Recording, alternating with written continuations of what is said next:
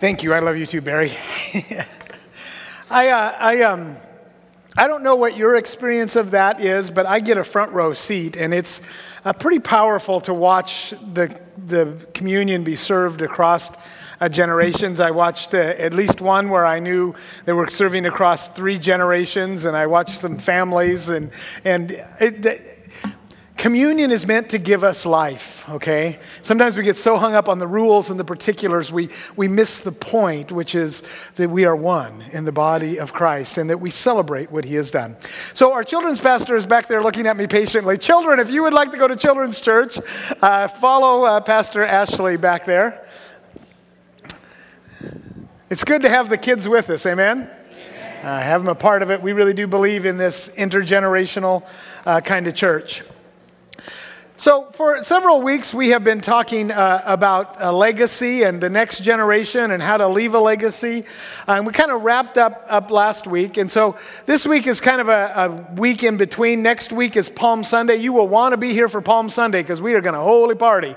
And the theme of Palm Sunday is always God is about to do something big. You know, he's on the cusp of that, and we'll talk about that, and the kids will have palm branches, and we're going to have a good time. And then we have Holy Week, and then Easter, and you will definitely want to be here for Easter because we are going to holy party. We'll say things like, he is risen. Not too bad. Work on that a little better. Sunday's coming, okay, for Easter. But on Friday, we're going to do our Good Friday service, which is when we kind of talk about suffering and pain and all of that associated with Christ. But not everybody can make that. So this week, I wanted to kind of focus in on this idea of suffering. If you can, I would really encourage you to be a part of our Good Friday service. We're going to do a Tenebrae service, which is a service of shadows that goes down to complete darkness. And then we're going to open Easter Sunday morning kind of playing off of that, and so it'll be powerful. But I do want to talk about suffering, though. And here's what I know about suffering. See if you agree with me. Life is hard. Anybody else notice that? Sometimes life is really good, but very often life is hard. It's painful. Amen? It's messy. Wow, is life messy. It never goes quite exactly the way you thought it would go. It can be frustrating. It can be irritating. It can be infuriating. You know, it even can be excruciating at times. And when we think about suffering, I kind of grew up in a time, and in fact, early on in my ministry, I even had a couple of people kind of say this to me, where they kind of said, you know, if you're a pastor, you're supposed to be happy all the time. Thank you for laughing. I appreciate that because it was really hard to not laugh in their face right in that moment, you know. It was like, really? You know? In fact, I find great comfort from God's word in this. You remember where Jesus suffered was in the garden when he knew the cross was ahead. And I love that Jesus tried to bargain with the Father, you know. If there's a plan B, can we talk about that a little bit, you know? I love that because honestly, when I go through periods of suffering, yay is not my first response to that. My first response is there a plan B here, Lord? Can we look at that for a minute, you know? And so when we do this, it's just difficult. Life is just hard, and we suffer in all kinds of different ways. But one of the things I love about the Christian faith is we take suffering seriously. We take the human condition seriously. We don't believe that if you just, work yourself up, you can just not have any pain, or that you can just deny it and it'll go away. We understand that life is hard and life is difficult and bad things happen, and you just can't pretend it or wish it away. And so what I want to do this morning is kind of dig into that a little bit and talk about it and talk about how God gives us some direction in that. So we're going to begin by going to Romans chapter 8, if you have your Bibles or on your app, our church app has it, or just however you get there. Romans chapter 8, and I'm going to bounce around a little bit in this passage, but let me kind of set it up for you. The book of Romans is written in the about 25 years after Jesus has gone back, and it's written into a very, very difficult situation. It's written by Paul. He's probably in Corinth when he's writing this, and so what's going on is some things are beginning to dawn on them 25 years into that, and of course the big one is that Jesus is not coming right back. They thought he was coming right back, but they're 25 years into it. he's not coming back. People are starting to die off. They're discovering that not everybody gets healed, that a lot of people continue to suffer and struggle. They're under persecution that's going on in their lives. And so into that context, Paul is trying to write to them to give them some encouragement about the suffering they're experiencing. And the interesting sort of thing about this, not only are they experiencing some suffering now, but historically we know that about 10 years later, Rome burns and Nero blames it on the Christians, and they go into huge suffering and persecution that kind of happens to them. And so there's almost a prophetic voice in which, I don't think Paul knew that was coming, but the Spirit of God was working in him, preparing them for what was ahead. And so he's giving them this great sermon, this great teaching about suffering. Now, before you panic, just because I'm preaching about suffering doesn't mean we're all going to go into suffering in the future. Okay, that's not my intention. But that's kind of the way it worked out. So let's jump into this with verse 35. The verse 35 is really great.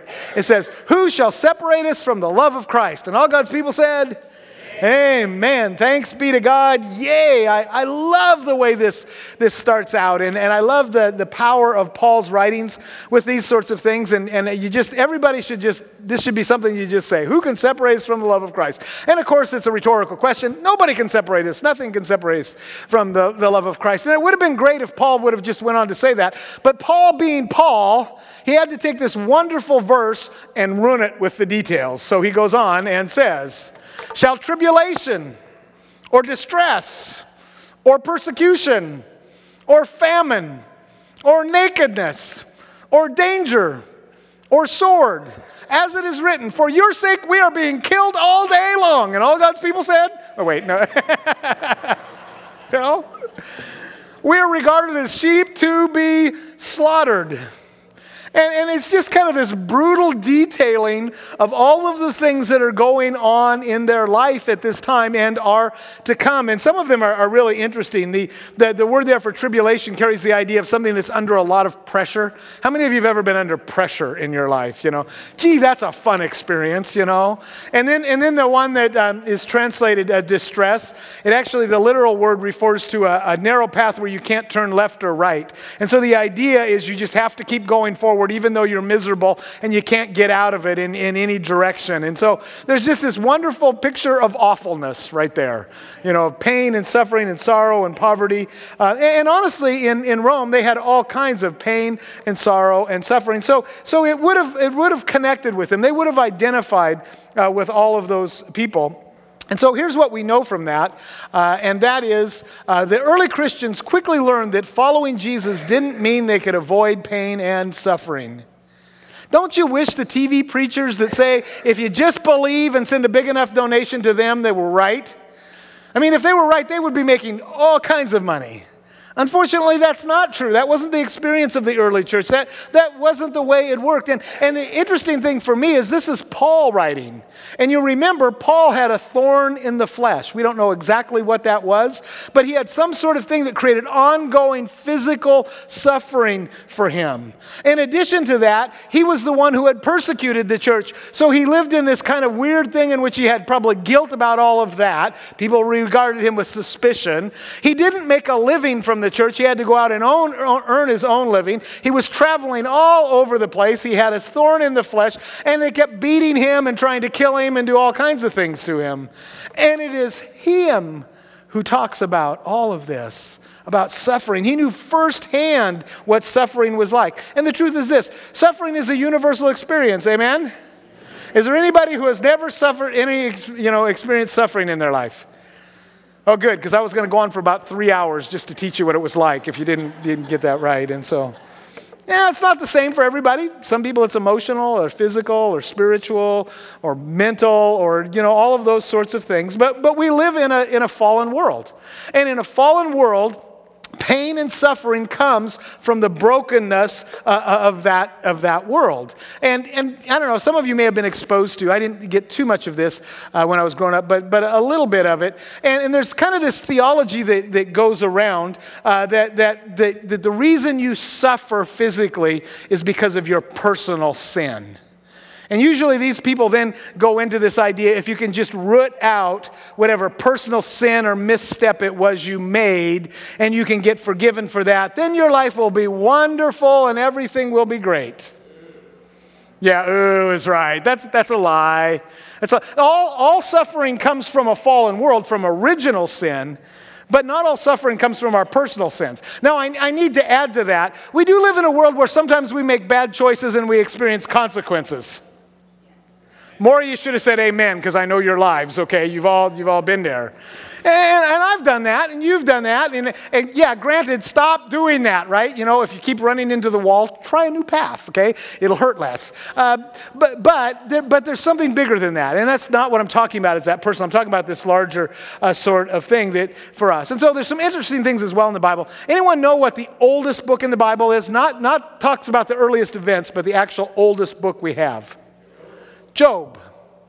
Isn't that interesting? The oldest book in the Bible is all about suffering.